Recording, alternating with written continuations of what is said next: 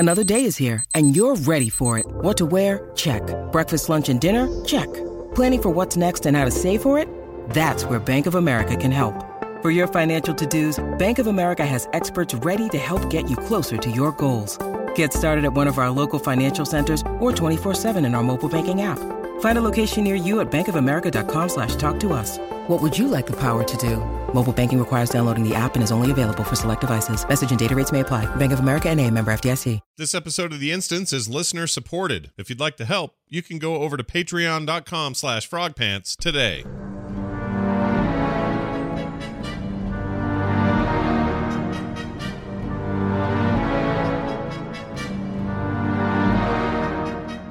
Hello, everyone, and welcome to a special edition of The Instance today. We're pulling up a chair to a table and talking to an old friend, a pal of the show, and someone we admire a lot here at The Instance. It's Russell Brower. Russell, welcome back. It's been too long. Greetings, programs. Yes. It's good to see you all. Not actually seeing you, but meeting you again. Yeah, we're not doing this live, we should mention. We often, whenever we've done these together, they've always been sort of a little more casual and not with spotlights or anything. And, you know, it's actually kind of a safe way to do a lot of Blizzard interviews, because occasionally somebody in some dev team will say something they're not supposed to, and I have to go back and edit it. And it's better not to do that stuff live. So yeah, but that's the dev teams. I don't do that. No. I always admired how Johnny Carson always said he only stopped tape, I think, twice maybe in 30-something years. That's amazing, really. So yeah, that's something to strive for. It's funny. It's funny you bring him up. I was just watching with the loss of Don Rickles the other day, who was not really my generation's comedian, but I had a lot of respect for him as my parents' generation comedian. So I was interested, and I started hunting around, and there is a great scene, or there's a great episode of the Tonight Show with Johnny Carson where Sinatra's hanging out with Johnny, and they're having a regular interview, and out of nowhere, Don Rickles comes out of the curtain and interrupts the entire thing and basically just steals the rest of the show. Yes. And it's fantastic. Yeah. Oh my gosh. It's classic. It's so good. I passed him once in the hallway at Walt Disney Imagineering. He and his name just flew out of my head. Gilbert Gottfried had just finished doing some shtick, I believe. Weird. And I think it was the two of them. Uh-huh. Maybe it was two separate times. And my friends from Disney are going to smack me for getting it wrong. But the point is, he just kind of walked past me, and everyone in the hallway was invisible. So apparently he couldn't think of anything nasty to say, which is neither. That might not be a good thing. I don't know. Who knows? He's an insult comic. I think you've made it when you've been insulted by him. So unfortunately, that's true. I remember more Gilbert Gottfried, because when he was done with this voiceover session, he stood out in the middle of the hallway and he said, "I want to go to Disneyland. Who here will take me to Disneyland?" And one of the interns or something said, "Well, I'll take you to Disneyland," and they went. And wow. Wait a minute. Whatever. An intern took Gilbert Gottfried to Disneyland and just it was someone fairly new in their job there, and just said, I'll do it. And that's amazing. Had the ability to sign in to the park and everything. So. That's so funny to me. Just this demanding, I want to go to Disneyland. It's fun. He's an interesting guy. But speaking of interesting guys, you guys at home listening are like, oh, yeah, we know Russell. Everyone knows Russell. But there may be a few of you who don't know that every time you listen to sweeping, majestic, incredible music and sound mixing in the game, you are often seeing the results of Russell's leadership and his team hard at work, and in often cases, actual compositions from Russell himself. And we're big fans of that here. As much as we like to talk about what the game is doing, what Warcraft and all the other games under Blizzard's roof are doing these days, and what their patch notes say, and what the future of the gameplay looks like, and all that's fun and great. But we are really big fans of the nuance that all of the music brings from you and Acri and everybody else who's involved over there. It's really incredible stuff. And I just wonder, since it's been probably a year and a half or more since we had any kind of interview, I think it's maybe even been 2 years. How do you feel about the state of music right now in the Blizzard universe? And by that I mean it really has expanded in the last few years to include so much more than just Warcraft, just Diablo, just StarCraft. It's really gotten out there and created a lot more variety. You listen to something, a piece from Overwatch, and you are listening to something very different than a Diablo-themed Heroes of the Storm track, versus something that's happening in Hearthstone. Like, it's just kind of a whole new world in a way. I'm really curious how you feel about all that. It's pretty crazy. Phew, thank heavens it worked. Yeah. We fooled him. No. Well, thank you for mentioning the team. I would be remiss if I didn't start out by saying that. So there's a fabulous group of on-staff composers here. Glenn Stafford, who founded the department, Derek Duke, who's now a project music director, and he actually is in fact the music director for Overwatch. Mm-hmm. And Jason Hayes actually recently departed to, go take on some new challenges elsewhere, but he had been with us up till recently, and of course is responsible for many wonderful melodies that most people know or don't know, that they wouldn't know that it was which one of us it is. Sure. Plus, you guys, you end up taking. I mean, so let's say he does a riff, and let's say it's the opening to the World of Warcraft loading screen from Vanilla Days, and you guys then have the responsibility down the road of one of you or many of you taking that that essential melody and turning it into something totally thematically new, because the new expansion's all about green magic and demon hunters and whatever, but you still have to kind of harken back to that. That's been my particular privilege since I arrived. So I showed up here in June. It'll be 13 years, and we had not quite started the Burning Crusade then. In fact, I can recall the very first meeting where, I probably said this last time, where Chris Metzen told us what the new playable races would be and things like that. I can still picture him and hear his voice. So when that being the first expansion, we're sort of scratching our heads as to, well, should we do anything to that login music? And I don't think anyone had a real strong opinion either way, but it was understood that what was there was much beloved, and so it had to resonate in similar ways with people. And organically, I came up with just a formula, if you will, where with each one I try and certainly put in that original 7/4 march or 7/8 march that's in the beginning of the Vanilla WoW piece, and then somewhere in there I get a little bit of the older themes that people remember, especially if they're ones that had not ever been recorded with a live orchestra before. Right. And that was really easy several years ago on Burning Crusade. I was able to touch on some of Jason's like the Night Elf music and things like that, and then some of the new stuff. So it's sort of something old, something new. So the old original title, which I don't have handy right here, turned into this for Burning Crusade, which I have a little taste of it here at the top here. The Burning Legion. So when you hear that, I'm curious. Like, this obviously has this dun dun dun dun dun dun dun thing happening in it that is different than the original theme, right? And it's enough to set. This fascinates me, just from a guy who doesn't know jack about music except he likes listening to it. But it strikes me as such a subtle change to the original theme, but it absolutely tells you the story that we're heading somewhere specific. Like, it takes you to that next place. And it's easy to say that with, like, Pandaria, or even, Wrath of the Lich King, maybe a little, because it's got a very cold, up north sort of feel to it, and it's thematic that way. But in the case of Burning Legion, it was like, or the Burning Crusade, it was like this moment of, oh, all right, it's just up a notch, and the stakes are higher, and we're in a new place, and it's much bigger, and there's demons, and somehow that music is reminiscent of that in every way. Is it the combination of visuals and the music, do you think, and it's just in my head that way, or is the music, does it stand alone in your mind as a way of expressing what the next big thing was going to be? I think the role of the login music, should you not click through it, is for it's to give you a sense of what journeys you may or will encounter.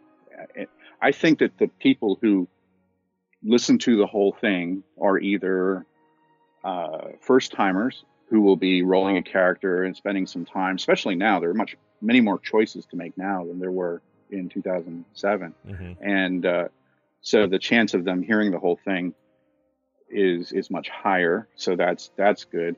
And then of course there are certain times, whether if it times out and it goes back to there, I've certainly based the length of it on the notion that it shouldn't loop so often that it gets annoying. And so if you happen to listen or choose to listen, I wanted to take you on a journey and give you a hint of what's to come.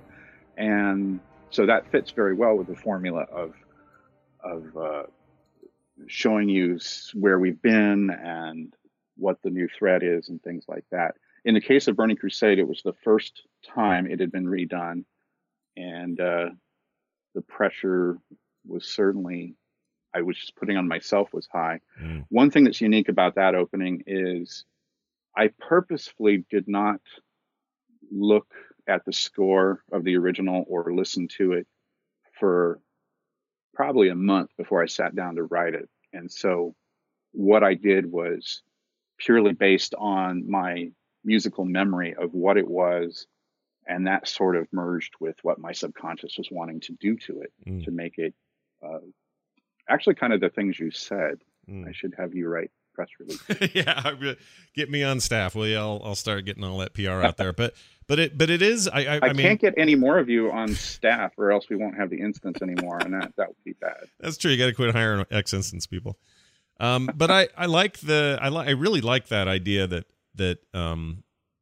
these just subtle lifts and changes and shifts in music can make such a big difference. I noticed it also in the Warlords of Draenor opening again, also very reminiscent of Vanilla, but then very quickly takes on this edge, this darker turn, and made it sound like a whole new application of the music without sounding like a whole new application of the music, if that makes sense.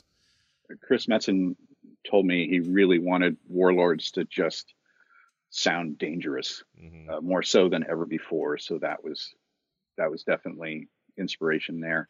Yeah. And there's another debate that happens every single expansion, and that is, should I go into the 7/4 March immediately, or what? And at this point now, we've done a little of everything. We've gone right into it a couple of times. In the case of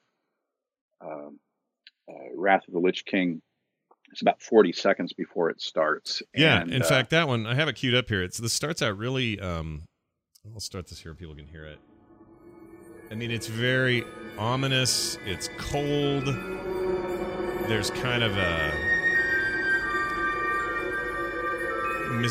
the mystery of what's around the corner, something scary is going to happen. Like, definitely that's a different approach than the first two, and even Warlords and others. But what made you decide that was the one to ease into rather than just jump straight in? Well, part of it was wanting to establish everything you just described of the feeling of it. But the other reason was I had been sort of scanning people's comments, and I of course been playing very avidly, and I noticed that sometimes if you had been playing a while, maybe you had your volume kind of cranked or something like that, and if for whatever reason, like especially, heaven forbid, if the connection's lost and it snaps back to the login screen, it could be quite unsettling, and not necessarily in a fun way, right, when that music just came and slapped you in the face for no reason. Plus then there was the roaring dragon and all that. So it just got,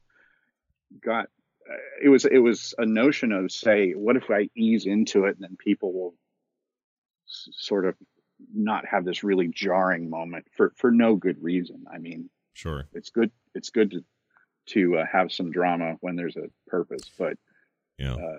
I think many a person has been in the other login screens have been awakened, finding their head on their desk, Well, having nodded off. Yeah, and it also, I mean, I remember when beta happened for Wrath, or maybe it was just like pre-patch, because they started doing pre-patches to get all the system changes and stuff early, so they could make sure load balancing was okay and all of that before the actual patch day or the actual expansion day. And I remember when the screen changed and I got this snowy vista with chains near me, some sort of guardrail chains, and I'm looking over what turned out to be Icecrown Citadel, and everything around you was Northrend, and that music eased in the way it did. And I just thought, oh, okay, we are heading to a very different place. This is not the hot, disgusting, sweaty Outlands. This is a new place, a colder place, a dark place. And, we're going to get this Arthas story. And I knew it from that. Like, I didn't need anything else yet. I tried to stay pretty spoiler-free on most of the content. I always do until I played it. Mm-hmm. But I knew from from the visual, and I knew from that music and that lead up that we were going somewhere cold. And that's, I guess, to your credit and your team's credit, this ability to take these, I don't know, these places and package them in a way that we know right from the book's cover what we're getting into. And that is why we enjoy experimenting with it. And even though that's been a subject of internal debate each time, we haven't gone back and changed it necessarily. I think the only time I was asked to change something was, I believe it was on Cataclysm. Mm-hmm. Actually, it wasn't the login. But it was a similar piece of music for a trailer, and I had used a Celeste for its mysterious sounds. And unfortunately, Harry Potter had just come out, and everyone on the team associated that sound with Harry Potter. And to me, I was just playing against the obvious part of what you were going to feel in Cataclysm. Mm-hmm. And I was doing all this.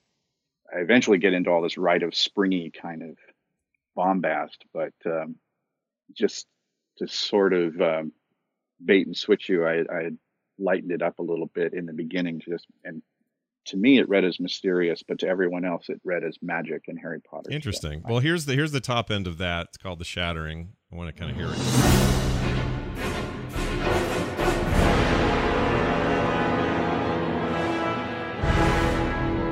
Again, a very different introduction compared to the previous expansions. Yeah, so I did, now that I hear it again, yes, I did pull the Celeste out of the top of that anyway. That's interesting. I kind of want to hear that version of it, because I think I understand what you're saying, that Harry Potter sound. It's in there somewhere, I think, or it's certainly in the game somewhere, but it's one of my favorite instruments, so if you don't hear it there, you'll hear it elsewhere. You hear it someplace else for sure, yeah. That's interesting. Siege of Worlds is interesting because that being the title track for Warlords, we talked about it a second ago, but there's a tribal quality to this that I really like. I'm just going to play a tad of that.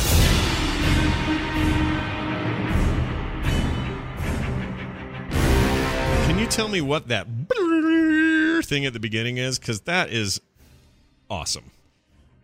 Like it's like there's a horn going off and the horde is coming over the hill and this is it. There's blood in everyone's eyes. Like you really captured the whole gritty, nitty, thing. I think both myself and the cinematics sound team were looking for the ultimate, like, conch horn or steer's horn bellow, and I'm not positive what I wound up using there. It's certainly, I know I spent a lot of time processing it, so it sounded like it was resonating over the from one side of a valley to the other or something like that. And we were actually taking some internal bets as to whether we were going to be asked to remove it because it was really kind of a sound effect. But I predicted it would stay, and it did. And I think it helped set it off. And there's certainly it helped set it apart from the others. And of course the brass is just for that whole expansion, we more or less doubled up on our brass horsepower. Oh, interesting. Firepower maybe is the better word. Well, I mean, that's definitely, those sounds are tribal, maybe not tribal, but there's like I don't know, they're warlike, I guess. And that expansion was all about that. This is going to be a controversial question, and you can choose to not answer this if you'd like, but I want to know, when there is an expansion and a bunch of content that is primarily Horde themed versus one that is primarily Alliance themed, do you have a preference as to which is the more fun playground to be in when you're making music? I still don't remember which horn I used on that. Yeah. It's, there was something about, wait, what? What did you just See, I told you, it's good. It's gonna be controversial stuff here because the Horde v Alliance thing is never going to go away. It's always going to be a bit of a piece of conflict. But and I'm biased, but every time I hear you come up with something, you and your team come up with something that's very Horde centric, I get way into it, and I love that tribal beats and drums and stuff. And it's just it's my bag. But I'm guessing there's Alliance people that feel the other way. Well, absolutely, and I honestly try and keep a balance within each of those login pieces too, because I don't want to alienate any players, even playfully, because of course, and that's the only way it would be meant, would be playfully. It's certainly when various people are on stage at BlizzCon and say for the Horde and then for the Alliance, and get the two halves of the audience trying to outdo each other. It's all in fun, and I love that everyone's so passionate about their favorite factions and everything like that. So in the case of Warlords of Draenor, it was really about the story, and the way I changed that one up is the march is the key about that march that Jason wrote is that it's originally was in 7 and it has been, except for in Warlords I put it in partially in 5. Actually, it's I believe the rhythm is in 7 and the melody's in 5, and it's just disturbing because if you think of music that's popular that we listen to, most of the time everything is nice and neat, and even if it's a waltz in 3, each phrase usually happens an even number of times or something like that, and it's all kind of nice and neat and tidy and safe. And as soon as you start throwing in either odd meters or combinations thereof, where you put 5 against 7, it takes a while for the beat number one to line up again. It just is unsettling to the I don't know, the ear that's been trained by Hollywood and television and classical music. Even it's lots of old and fun to use devices like Sure. that. I guess I'm guessing that it's gimmick isn't the right word, but they're things that and actually, it's a lot like when other people make MMOs, they often copy straight up and down what Blizzard has created interface wise, like the way the mouse works, the way the hotkeys and cooldowns work and all that stuff. And if you don't, you're kind of putting yourself at odds with the player base, and they're not going to feel as comfortable sliding into that. Music's like that, isn't it? If you start doing too many discordant things, unless it makes perfect sense to use them, you're just asking to butt up against people's, the way their brains work, and they're going to feel discordant and not appreciate it for what you were trying to do. I don't know if that makes sense, but do you understand what I mean? Well, there's definitely an artistic line to walk, I think, where on one hand, yes, there are certain things that just, I think, are part of the universal language of music that has developed in us. And I'm sure many sociologists and musicologists have made entire careers on figuring all this out.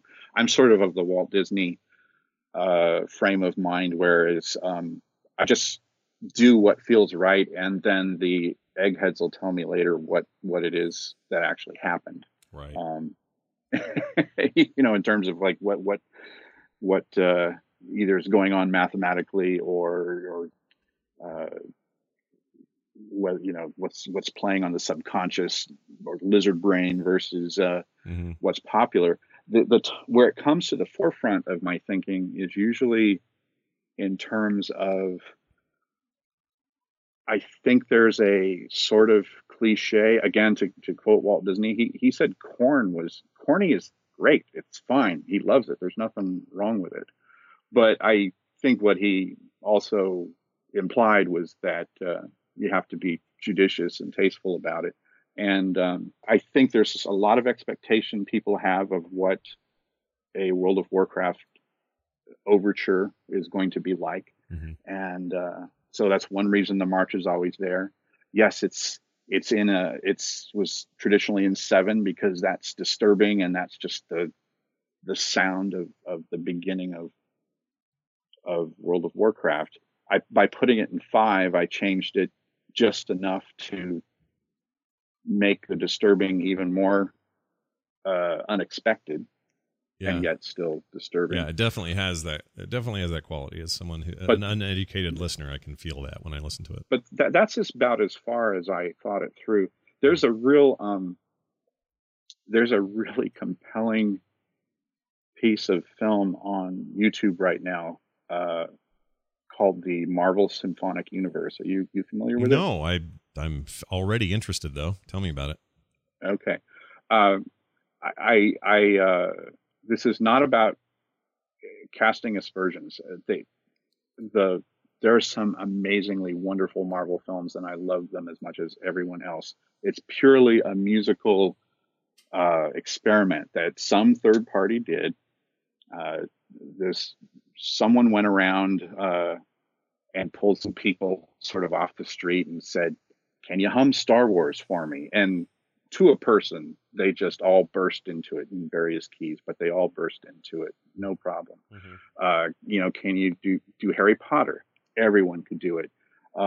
They did some non-John Williams stuff as well, and everyone had it down. And then they said, can you sing something from one of these groups of films? Mm-hmm. And they sort of start scratching their head and stuff like that. You totally can't. It's true. And then they go on basically a little essay about how there's a couple of phenomenons that have happened. One is just the notion of music just being, for films, being just kind of safe. And they show how, like, whenever there's tension in the scene, the music gets quiet, except there's a very high-pitched violin note. Mm-hmm. And then they go and they quickly show scenes from about 4 or 5 different films, ostensibly all different stories, they're all different characters, franchises completely different, but they all have this same thing. And the note is a slightly different note, but it's the same bag. And you start going, oh man. And then if the scene is lighthearted, there's a certain thing. Or they show an example where the music really didn't add anything to the scene and was really just sort of cluttering things up. They also show a moment where the music was actually pretty well spotted and planned, but they killed it with unnecessary voiceover. And so it's really fun to see this play out. And what the kicker is, they talk about the phenomenon of what we call temp music. And that's when, as they're making the film and editing it, the editors, along with the directors, will take music from films that gives them the feeling they like, and they'll slot it in there. And since nonlinear editing has been created or come into vogue, and it's an essential tool now where everything's done on a computer and you can easily drag and drop bits of film around without using razor blades and glue and right. tape, right. which I do remember. Mm-hmm. It's very easy to do the same thing with the music alongside of it. And since film editing, which is like an amazing art that I know nothing about, but I'm really fascinated by whenever I see an expose on it, or I love hearing Walter Murch, who's also an audio hero of mine, talk about film editing. There's a rhythm to film editing, and there's all sorts of wonderful things. And of course, cutting to a temporary piece of music helps with that. But as is shown in this little film, it also includes a little mini round table, and there's Alexander Desplat and Danny Elfman and Michael Dana and some other folks there in the room, and they're all just riffing on things. It's part of a larger discussion, but there was a section where they talk about temp music, and Danny just says, "Oh, it's the bane of my existence," and Alexander Desplat says, there's always a point where, they've watched this over and over again with a piece of music that, is from another film, and they watch it so many times, the music eventually kind of sticks to it and they become used to it. And then all they want is that. So if you change it, you come to it with anything original, they're going to be like, no, wait a minute, this isn't what I wanted, right? Right. And so then they show a series of examples of how they show a piece of film with the real temp music that was used during the production of it,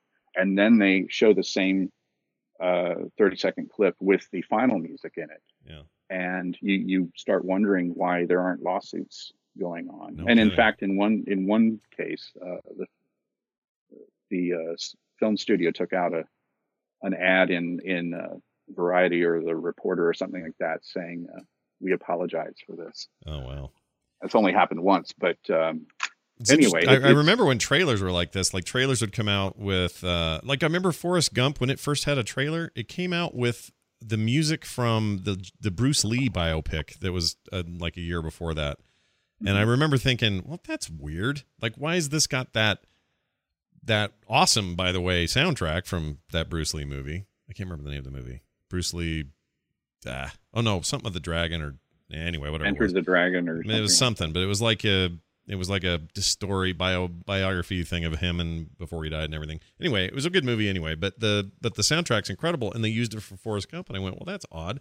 And as it turns out, Forrest Gump has a really good soundtrack as well, but you seem to see a shift right around the time digital editing came along, and then suddenly none of these trailers have other movies' music in them anymore. They're not always the same music that the film ships with, but there's always, maybe it's this temp stuff you're talking about that we're seeing instead.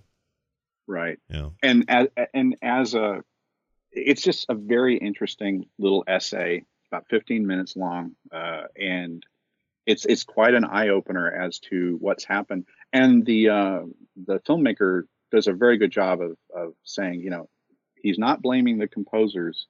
It's more of a function of kind of a rut that the industry has fallen into, of being safe and doing what's become expected. So something you said earlier reminded me when you talk about, is it okay to surprise the listener or something like that?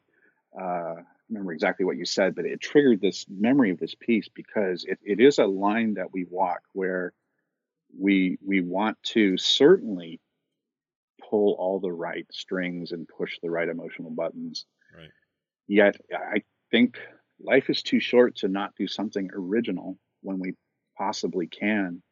And I'd say for me, my version of that is, when I arrived at Blizzard, my job description did not include putting my thumbprint on everything. Mm-hmm.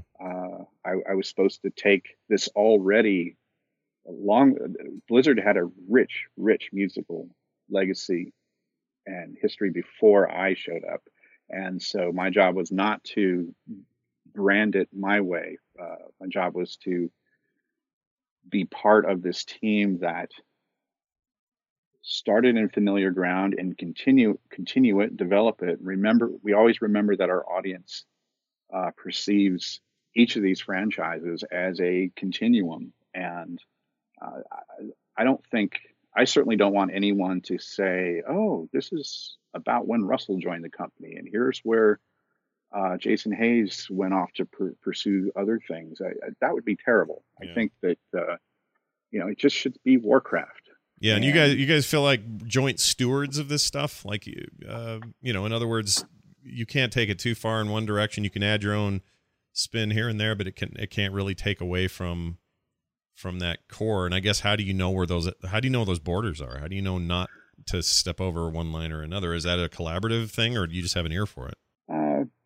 I think it's it's actually fairly obvious for us because the answer is to just look for when the development team does something new. So when a new playable race comes along, that was my first opportunity.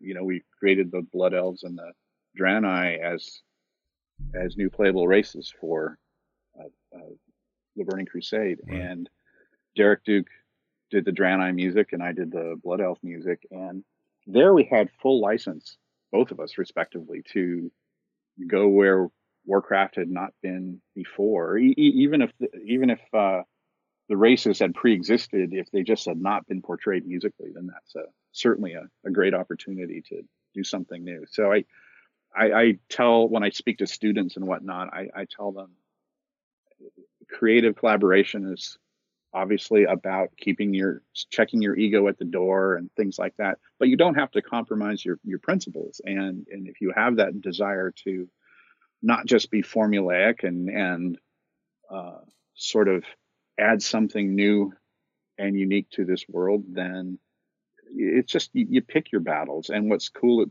at Blizzard is that while Warcraft, for instance, is a continuum, we're always introducing new storylines, or either, if not new characters, then characters who might have been fairly minding their own business for a few years suddenly get thrust into the spotlight, and that's an opportunity to do something fresh and new. So I'll bet. Now there's an elephant in the room. It's an elephant adorned with Asian influences. It's this. It has become my favorite of the soundtracks. I love everything about the Pandaria soundtrack. All of it. Every zone, every encounter, everything that was used in raids, the intro, the login screen, all of it is wonderful. And I'm not sure I appreciated it the way I needed to at the time. It was the current expansion. But in retrospect, it is the one I go back to the most. I love it, and I can't get enough of it. And I'm curious if that was, as I perceive it, the most the biggest departure from what you guys have as your general template. Yeah, it absolutely was. And forgive me, dear listeners, if I've told this story before, because I have. When I asked Chris Metzen if he could sum up in a sentence or two what he wanted me to know about Pandaria in order to get started in the right direction on the music, just guiding this particular process. Yeah. He said, the artists and the writers and everyone have done a wonderful job of creating a new world within the world, and the architecture, the iconography, the banners, the costume, everything about Pandaria just screamed Pandaria, and it's there's no contradictions. It's just gorgeous. And but he said that he wanted to be sure that people understood we're still in Azeroth and the World of Warcraft, and he felt the music was a good opportunity to do that. So the direction that we came up with was to basically take 4 specific traditional Chinese instruments and overlay that on a more Western film score style. And it was something that I had first noticed when I was working for Disney back in the early Epcot days. In the World Showcase, there's the China Pavilion with the Wonders of China 360 film, Circle Vision film. Mm-hmm. And so that score was done in probably 1980 or 81. And I sort of pulled that out of I did not write that, but I pulled it out of my archives because I collect those things, and I listened to it, and it was exactly that. It was a melding of Western film score style with this Asian overlay. And I guess they figured, at that time when Epcot Center opened, there were not that many people had seen a lot of photography of China, much less a circle vision film flying over the Great Wall and following it all the way to the coast. There's some beautiful landscape that no one in the Western world hardly knew existed there. And Sure. It was really moving. And I guess I just subconsciously filed that away. And so, if anyone wants to go fishing around in Google and look for the original, I say original because it was redone within the last few years. And I actually just have to say I haven't heard it. So I have no idea what it's like. But the original 1982 version of Wonders of China, for me, that was the template. And if I were guilty of doing temp music, that's what I would have plugged in. But but what I do is I listen to it and then I put it away and I let it gel for a month or two. And then usually what I can still remember after that time has passed is just the idea of it, and hopefully not the literal notes and turns of phrase. Sure. Well, it's to great effect in that soundtrack. It's incredible. I have. Thank you. We're real proud of it. Yeah, I think right up there with. I think everything about that expansion deserves a lot of pride. Sometimes it's hard for us as players, especially the hardcore out there, as they're doing it, to appreciate it while it's happening. It's often in retrospect you look back and go, man, that was really a piece of art, like more than you're usually used to or whatever. And that one really sticks out. And I don't know, it's to you and your team's credit. I think aesthetically speaking, the artist killed it. Everybody killed it. It was just an incredible expansion. Well, we all collectively thank you and thank all our players, because it was fun, and I'm glad we did that, because obviously we had just previously torn the world asunder. Yeah. And that was fun in its own way, but also quite unsettling for folks. And then after Pandaria, went right back into the really the hardcore conflict. Yeah. The traditional age-old. And not only that, conflict. but you took it to a place that was untouched by that conflict previously. And so there was a real sense of, it really came through for me, the sense of violation, the sense of, boy, as much as you two factions think this is just about you and yours, you're now affecting an otherwise unblemished place. And that, I don't know, that really got with me for whatever reason, struck with me, and still does. I think that in the past, there's oftentimes, and it happened again in Legion, where the two factions have to face up to the fact that they have a common enemy. Yeah. And but in Warlords, I think one of the parts that made it so special is that we got into character development in a bigger way than we had to date. And of course, I think we're just getting better and better at that, and more interested and compelled to go there. It's who's the war chief, right? Who's leading the alliance, and why are they? What's all the intrigue with changing war chiefs, and it's actually some of the oldest stories ever told, but in this universe, it's especially compelling. I agree. The personal approach to characters, even those who are in-game cutscenes that you run into during a quest line or whatever, there is definitely, I sense an uptick in that. And that, of course, is blanketed in music. None of those experiences are told in a vacuum or without some sort of soundtrack. And I wonder, has that work of creating smaller vignettes and the little bits, has that increased over time as well? I think so. I think we're certainly scoring more for characters and situations than we ever had before.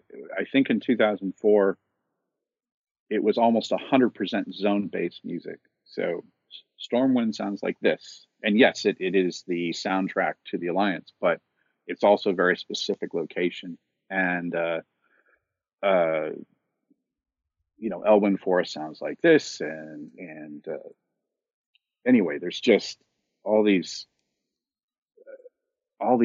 really varied locations in the world. I don't to date, no one had played in an open world so large. Mhm. And so the music really helped make the mood of each area sink in. And I'm really thrilled with that. And that was the blueprint laid by Glenn and Jason and Derek and Tracy Bush. And I'm going to forget somebody. So forgive me out there. I wasn't here I wasn't here yet, but it was wonderful. And that's how it started. So with each expansion, yes, there's new acreage and new zones, but I love that with the Burning Legion, we had the Legion to contend with. And then, of course, by the most recent expansion, which bears the actual name Legion, Gary Plattner actually walked into my office, who probably his name should be familiar to the hardcore Blizzard fans. He's just one of the most amazing artists I've ever met, creating content, especially content that makes the world of Azeroth and everywhere else just look so like you just want to be there.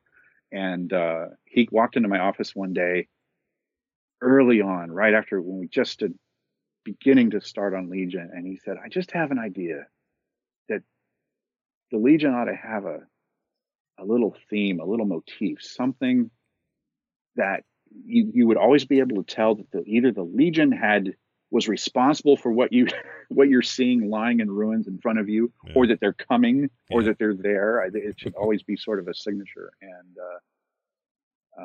it was simple and brilliant, and he's totally responsible for us doing that. And again, even in Burning Crusade, even though the Legion's present, we really had not gone there. We sort of spent our melody points, if you will, on the new playable races and stuff. Sure. And the Legion was just sort of a lot of musical bombast, but it began to have an identity as the new expansion Legion came into being. And now as we make our way through the patches, the Legion gets a lot more personal. For sure. I every time Illidan, I feel incredibly blessed, by the way, to associate as a friend with Chris Metzen, who created the character of Illidan. I feel blessed to know you, who's contributed so much musically to who Illidan is as a character, and I know Liam O'Brien, the voice of Illidan. I feel like Illidan is like a real dude, but in this expansion more than ever, there's that one part of the theme that's that thing that is just always recognizable, immediately invokes, Demon Hunters, Illidan, there's the Demon Lord someplace, like you immediately are taken to a place that is his domain. And it's incredible. I love that. And that little 5-note phrase, that's a Jason Hayes theme that originally was, I believe it first appeared as a fanfare to kick some piece of music off early on. And it's going to, again, I wasn't there at the time, but it was more of an intro for the entire piece that it went with, and it wasn't necessarily about any one character. And it was in Burning Crusade that we just, as a group, decided that would be Illidan's motif. Yeah. And so yes, we quote it, and it has become synonymous with him. And he's so complicated. Oh man! I mean, that character. Yep. Everything about him. Really hard to tell what side he's on. Yeah, he's. I mean, when I first Burning Legion era, I wasn't so sure. Warcraft 3 kind of wasn't so sure he was my guy or not, but I really like him now. He's so fleshed out and so interesting to watch. Now, speaking of that and those who create these characters, I have to kind of round us down with a big question. Sure. You've said on this very show and other places I've heard you say it, that in a lot of ways, Chris Metzen was your muse. And a meeting with him to gain inspiration, to find the notes, to look for theme, would often occur with you both in a room. And now that he's not there, he's deep in retirement, raising a new baby off painting figurines from his Warhammer 40K collection. How has that been? Do you miss that influence? Do you miss having him around? It seems like an obvious yes, but I'm really curious about your feelings about it. Well, of course I miss him, and we're in touch. Obviously, we're friends, but I do miss having him around here day to day. And one thing, we've gotten so big, and there's so many things going on, and he had actually spent a whole lot of time lending a big hand to making Overwatch what it is. And so I had not worked as closely with him as, say, Derek had for a while. Mm-hmm. And I think that what's really cool about Chris's legacy is that he has told he would probably deny that he did any of this, deliberately, because he's so self-effacing and just makes it almost sound easy. But I know he's so passionate about this stuff and lives and breathes it. And I think what he taught me, certainly, and I think pretty much all of us, is he taught us more a way of thinking. So we're, a way of approaching a story problem or a story opportunity, maybe, and things like that. So we're not sitting around going, what would Chris do? We're trying to just sort of resonate with that vibe we had when he was around us. And so it's try and think with a similar sort of approach to a story challenge or something like that. Or we ask ourselves, this is just random, but we could ask ourselves, well, we could tell this story 3 different ways. We could tell it with words. We could tell it with a whole lot of pictures. We could tell it with music. And there's no one right answer to that. And, but I believe he sort of instilled in us just kind of an artistic sensibility and value system. And it certainly was not all that different from what I grew up admiring in the likes of Walt Disney and George Lucas and Steven Spielberg and people like that. I believe that it's not necessarily one person may be like sort of that energy cell that kicks it off, but they're surrounding themselves with talented folks, and it leaves an imprint. Oh, sure. So yeah. He left I have to think he left a mark on everybody, but in particular those he worked closest with. You were certainly one of those. I miss him, and if I had never met him, things would be very different. But having met him and got to know him and end up, considering him like the brother I never had, I think it's made me a better musician and team player, and certainly has it's a part of Blizzard's DNA. So yeah.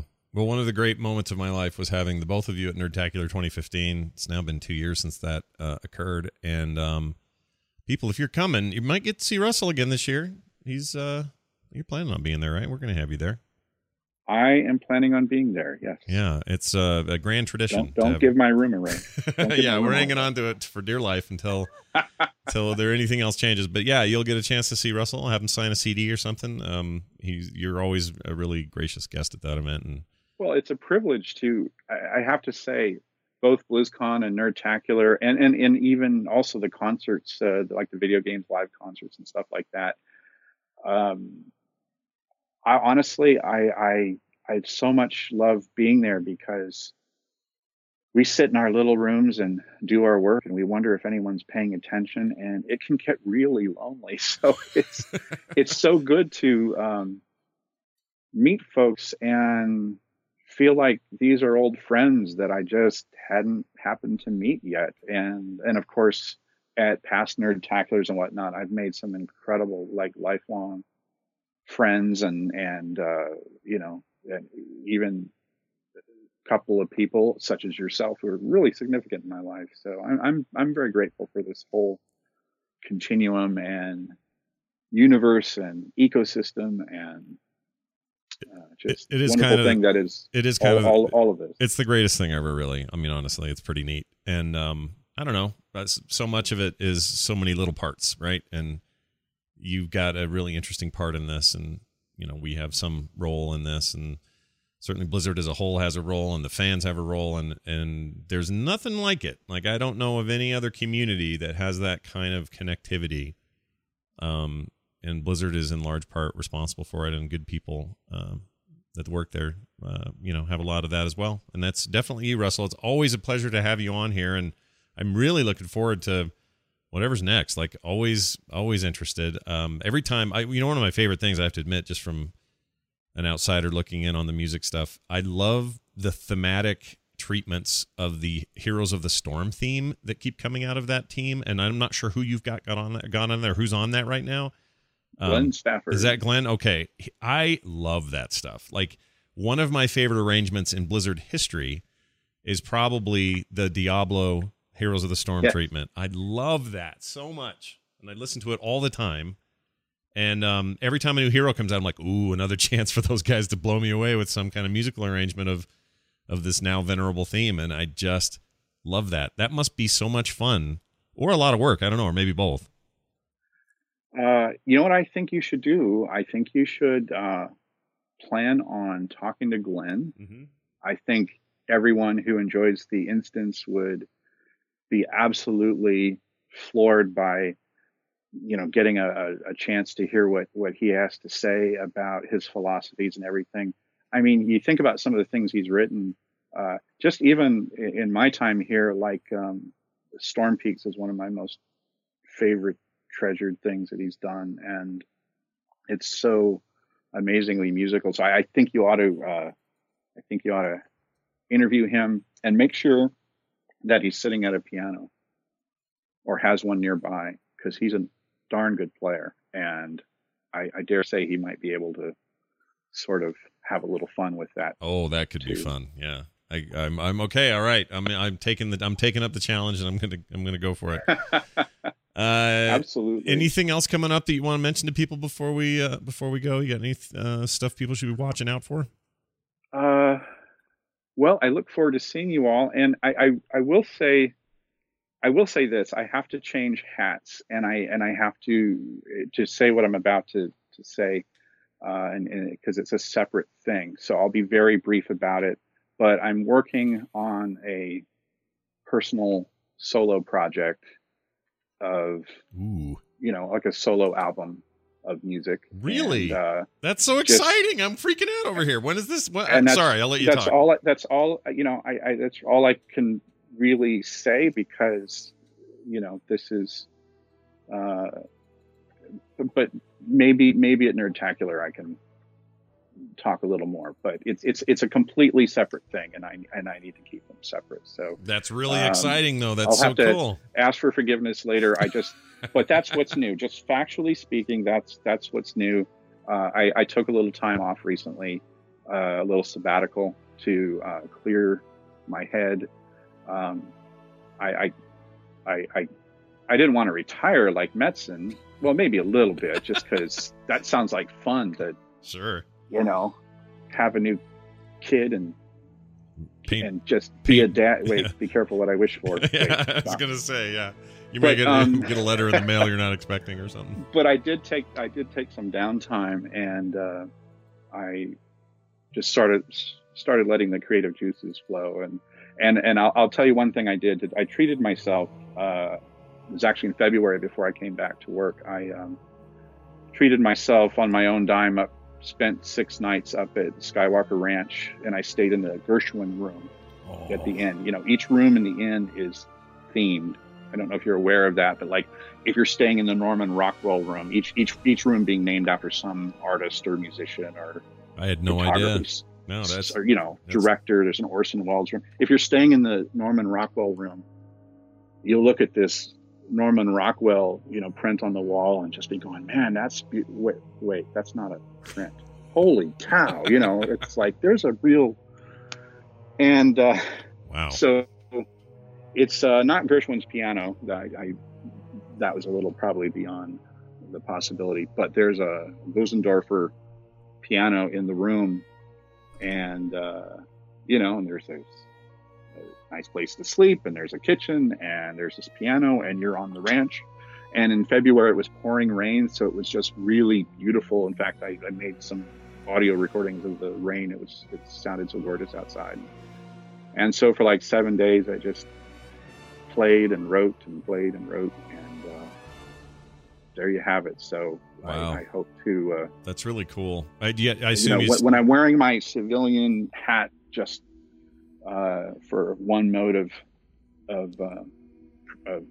relating news, I'll be able to hopefully to share more of that. Yeah, I'm really curious about how that goes. This reminds me, it's funny, I'm having all these memories of when Chris would have a cool side project, like when he worked on his comic book work for IDW, or when he put out that kids book. I was really excited then, and now I'm super excited. Music from Russell is a good thing, no matter where it's coming from. So more on that as you know it. And, of course, continue to enjoy him and his fine team's work all over the World of Warcraft and various games under the Blizzard umbrella. Russell, it's always a pleasure to have you on, man. Thanks for being here. My pleasure. Thank you for having me. And to all the Instance listeners, I just am so fortunate. I adore you all, and I hope I get to meet every one of you eventually.